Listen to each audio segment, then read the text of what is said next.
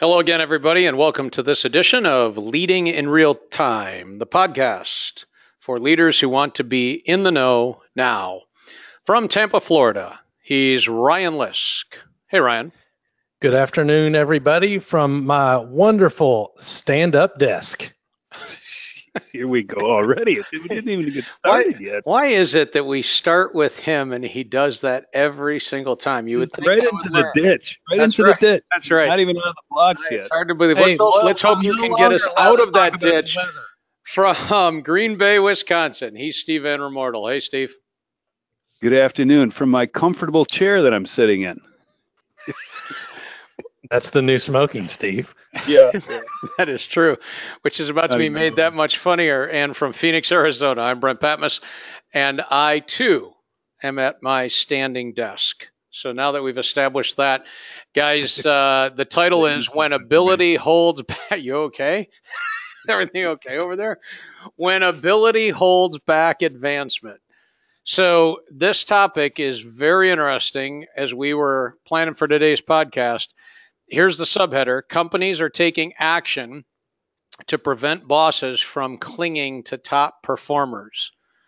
And there we go. I'm going to throw that into the pool for us to swim around with. So who's going to kick us off? Well, what was that word you used before, Brent, that just got Lisker just all lit up, got Ryan all lit up? Oh, that word. Yeah, that word is what they call hoarding. In fact, it says, Steve, ever feel like you're stuck in place at work? Question. You may be so good at your job that your boss isn't willing to lose you. It's called talent hoarding. A manager's natural tendency hold on to top performers instead of working to promote them or transfer them, grow them basically in other areas of the company. So there you go.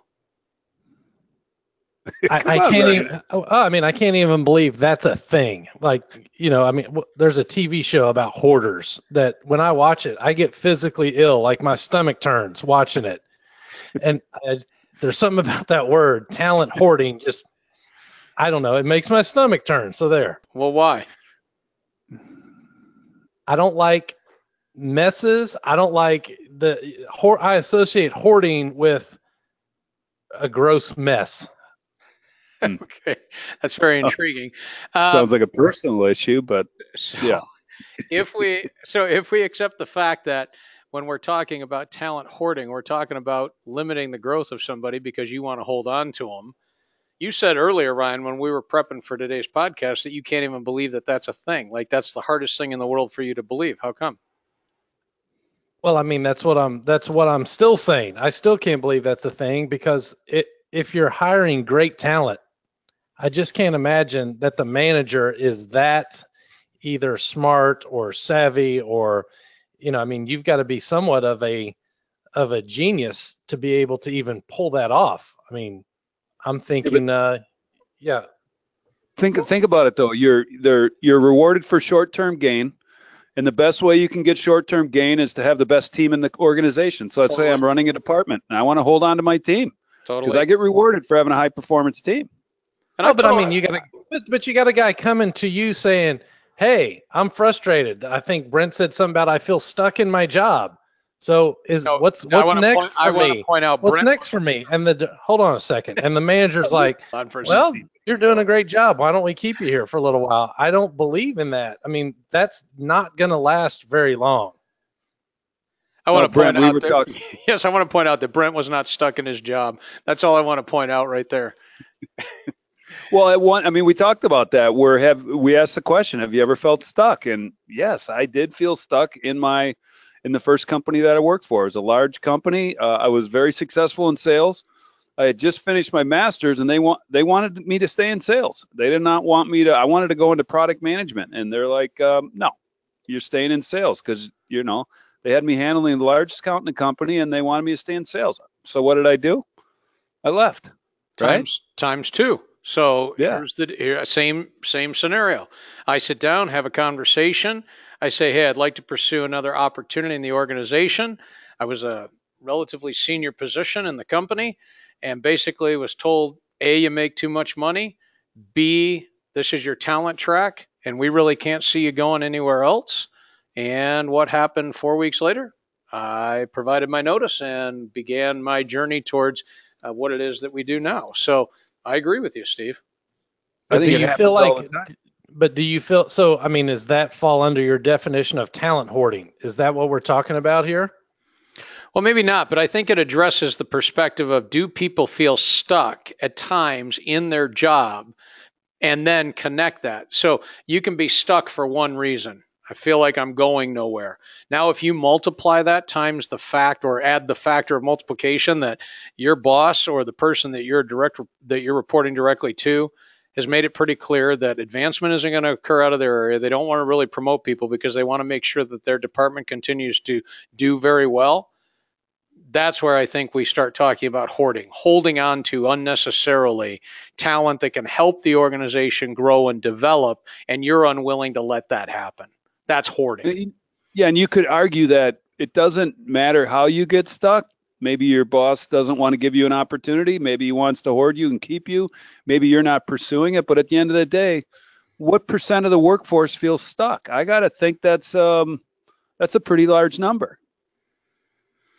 So I would say it's a large number of talented individuals, or we use the term high potentials or hypos. I would Yeah. say the percentage is higher there than someone who's, don't count out people that are perfectly happy being part of the team, doing what they're doing on a daily basis, no right? doubt, no doubt. I mean, if you take a look, you got somebody, and I think this is important because not everyone wants to advance, develop, grow, advance, develop, grow. There are plenty of people that make up those organizations that we all work with who are 20, 15, 10, 3, 5, 35-year associates or team members who are vital parts, perform vital roles in the roles that they are in within those organizations. But when we start to look at what's happening, we all know and we all hear about it. There's a skilled talent shortage, right? Where are the next leaders coming from within our organization? And I think, leaders within organizations are really taking aim at making sure that nobody's holding on to this little private stock, this private reserve of talent, and only using it for their own consumption or use. So does not developing your talent equate to talent hoarding? Is that the same thing, or is that different in your world, do you think? I think what Brent's talking about sounds a little deceitful to me, or conniving, where you've got for all You're you Breaking deliberately doing Bad, it? you Yeah. got all you Breaking Bad fans out there. This is the Walter White, right, of your department. He's deliberately holding you hostage almost to team performance. I don't Wow, think what that. an analogy there, Walter White. Wow. Next, we'll move into House of Cards and Bloodline just for fun. So, no, I think you're right on, Ryan, in this sense that when we start to look at manipulation of people or of situations, anytime somebody doesn't have the awareness beyond their area, beyond themselves. Look, we value self awareness. We value awareness of others. We value an awareness of other areas in the company as a whole.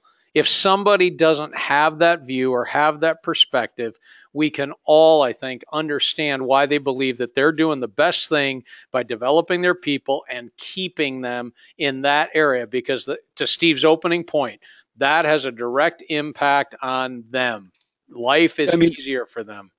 What motivation is for me? What motivation is there for me as an individual to develop all this talent and let it leave my department, and then I just have to keep rebuilding? I'm in a constant rebuilding mode, right? So, I mean, we could talk about the solution to this problem. Could be, how do we build reward systems that reward leaders for building talent? And when was the last time? I'm not aware of any like that. Yeah, and when was the last time you saw a leader rewarded for the development, the percentage of talent developed, or the contributing percentage of talent developed? That's not a metric we hear of on a regular basis at all. No, I don't.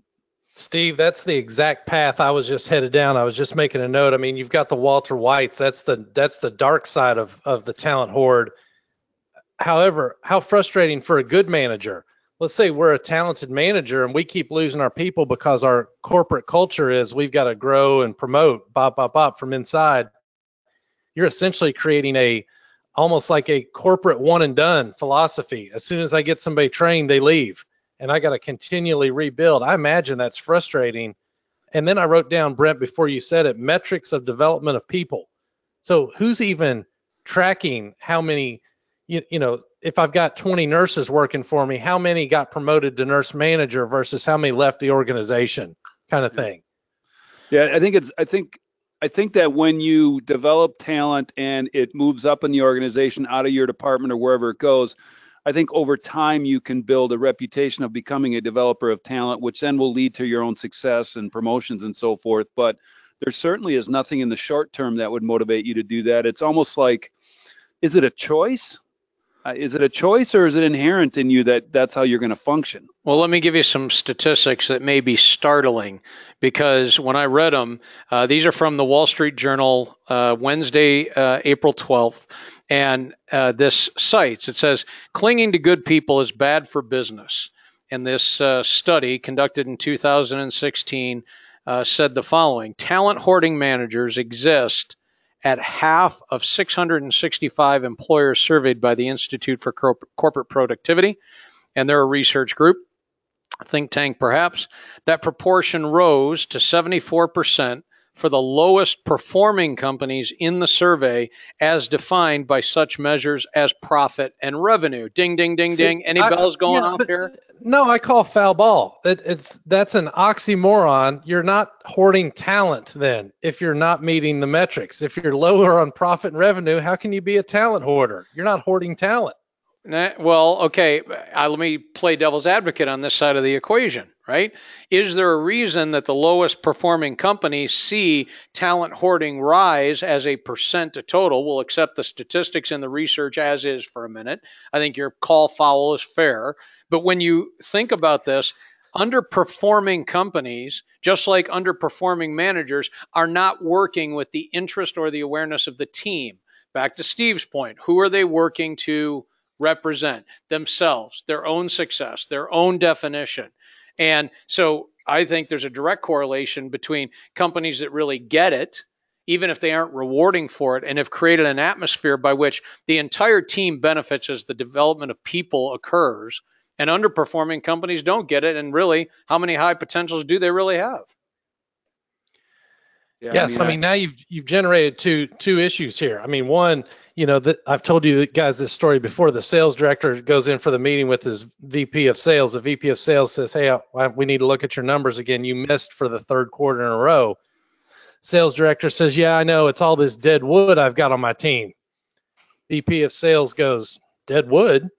Why did you hire dead wood?" Sales director says, "Well, I didn't hire dead wood." Sales VP says, "Well, then what did you do to kill it?" There you go. So if we take that point, Ryan, let's think about how much accountability, if we really look at the conversation that you just highlighted, how much accountability really exists to make sure that there is an attitude of movement or an attitude of progression, and making sure that there are steps and there is an accountability, a responsibility for a person in a position to expand internal mobility, internal growth. And that starts at the highest levels of the organization. If it doesn't occur there, it's not going to occur through the rest of the organization. Mm-hmm. Yeah, I go back to Steve's point. This is a good one. I don't have any of my clients are measuring or are getting awarded, compensated, recognized around any metrics on development of people. Normally what happens is they have somebody that's in trouble and they're like, well, we sent them to anger management class. Check. Right. No, that's true. But who's gotten promoted to COO from their position, et cetera? Well, I mean, think about it. Steve. Go ahead, Steve. I just was going to say, is it too hard to measure? Is it too hard to reward for it? I mean, why aren't more companies doing it? Well, for a second, let's back off of measurement. Let's just start with a conversation. If we used a conversation, the dialogue, the conversation, the interaction as a starting point of measurement, how many companies, how many execs are really having the conversation, the expansion of dialogue to talk exactly about what you've said, or what you've said, Steve, the expansion of people, the development of people, the growth of people, the percentage of internal people that have been promoted or moved into other internal opportunities. Show me metrics by which we begin to measure, or a conversation that challenges it. We're going to show you an organization that can start moving towards it. Yeah, I think the inherent motivation in not hoarding talent is that someday we got to hand this organization off to somebody else, and there's motivation in that, right? Because if you don't do it, then you're stuck in your job because you don't have anybody to take your role over. I think in the companies that that we work with, that I'm working with, I mean, that to me is the motivation, not to hoard talent, is that you can't build that next generation of talent if it's not coming up with you. I mean, does that make sense?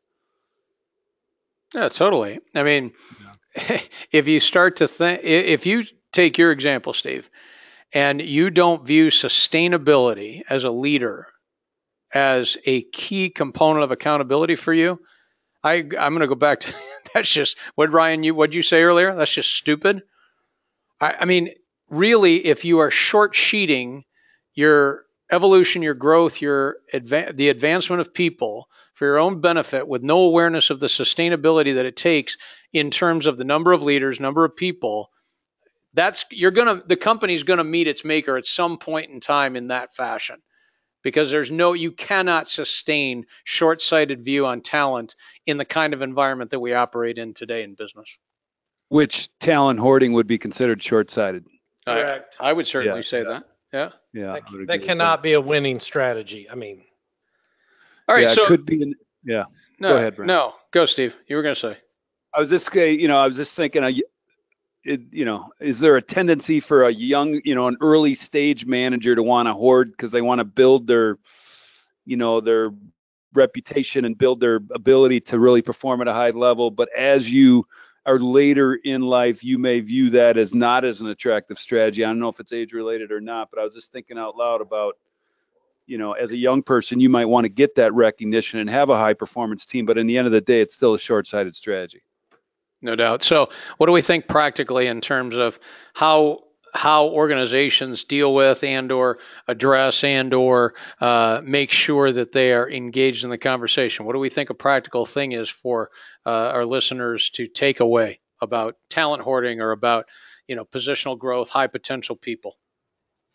I think one of the things that would I guess fight against or prohibit this from happening is succession planning at every level of an organization, right? So if you're having conversations with people about, hey, to the manager, who do you see as your best successor, and then to the succession candidates, where do you want to go with your career? I think the answer to talent hoarding is career pathing, right? Laying out a career path. All right, good, Ryan. Yeah, I mean, for me, it generally comes back to what questions could I possibly ask, and I wrote down, how does your organization measure leadership currently today? So you guys have got me thinking about everybody I coach from here on out. I need to ask, how many people have you had? How many people have you had quit? How many people did you get promoted? How high have they been promoted?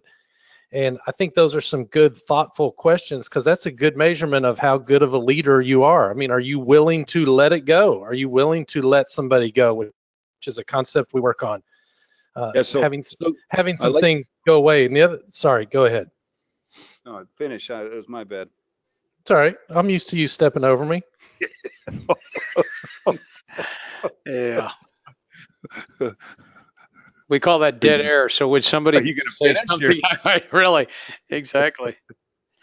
I was going to say that, Brian, and that's why I jumped in, Ryan, because you just created this idea where, you create a talent scorecard for a leader, right? So percent of individuals promoted on, percent of individuals that left, which is voluntary turnover, percent of individuals that have involuntary turnover, you let them go, and percent of individuals that have stayed in your department. I think there's some, I think that's a great idea. And that's, to your point, that's something that maybe we should have more conversations with leaders about. Brent and I had a term that we used. He coined it. I'm using it. I stole it from him, called time to effectiveness. So now, Brent, how could we tie time to effectiveness to the next level, time to promotion or something. I mean, what do you think? Well, realistically, if we look at this and we say, okay, let's at least put it into the expanded dialogue category.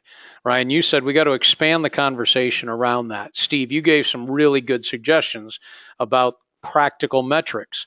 Those aren't the only metrics, but those are metrics that at least start the conversation. Ryan, it flipped back to you, and you said, I'm thinking now that with every coaching client I have, I've got to be asking them some of these questions about what are the measurements of success you've had in these areas. Well, time to effectiveness is a beginning point when somebody comes into the organization or into a new role.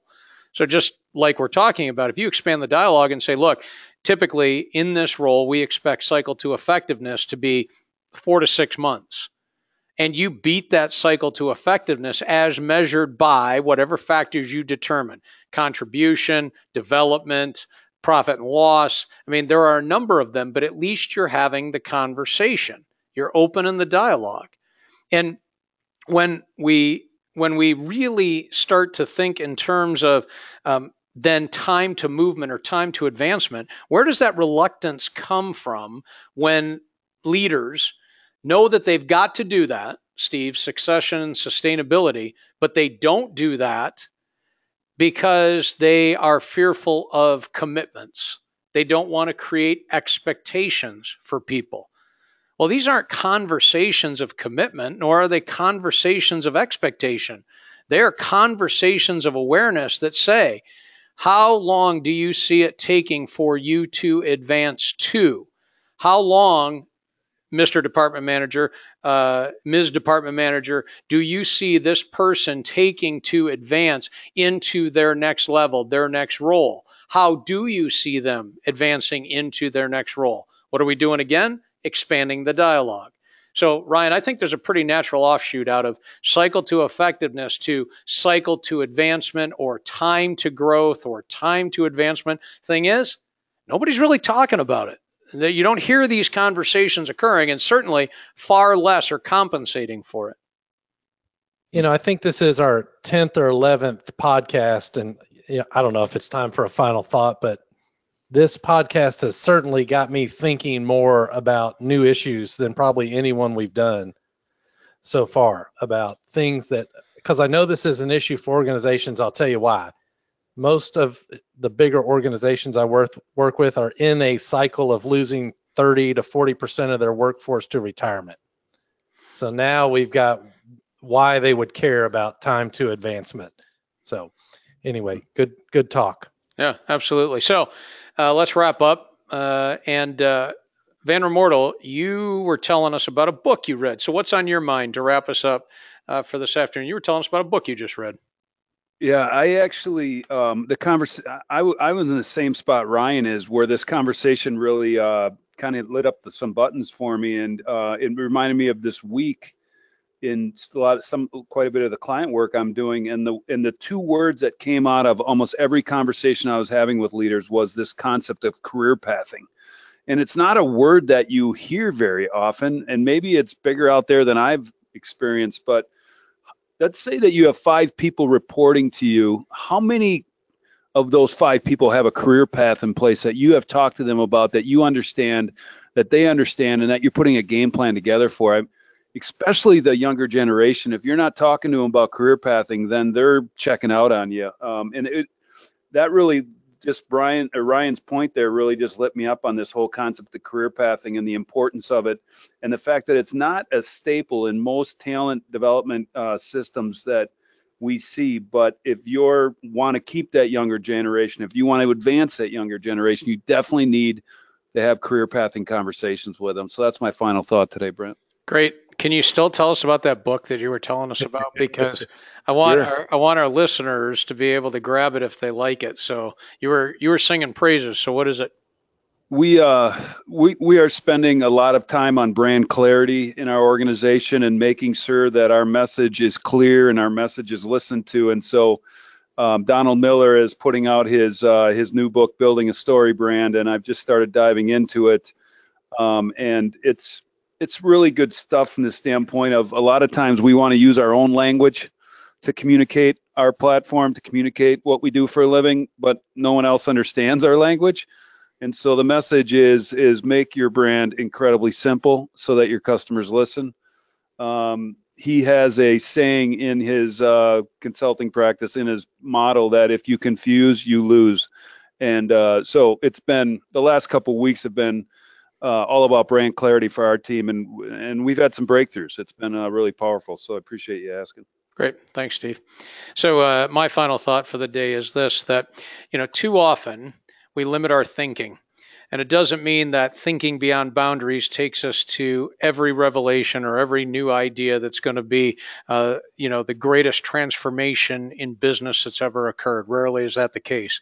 But our inability sometimes to really think beyond boundaries and to really consider the way in which we are looking at, measuring, defining, working with people, talent, organizational performance, sustainability, succession is something that can never be rote, taken for granted, or simply done that way because we've always done it that way.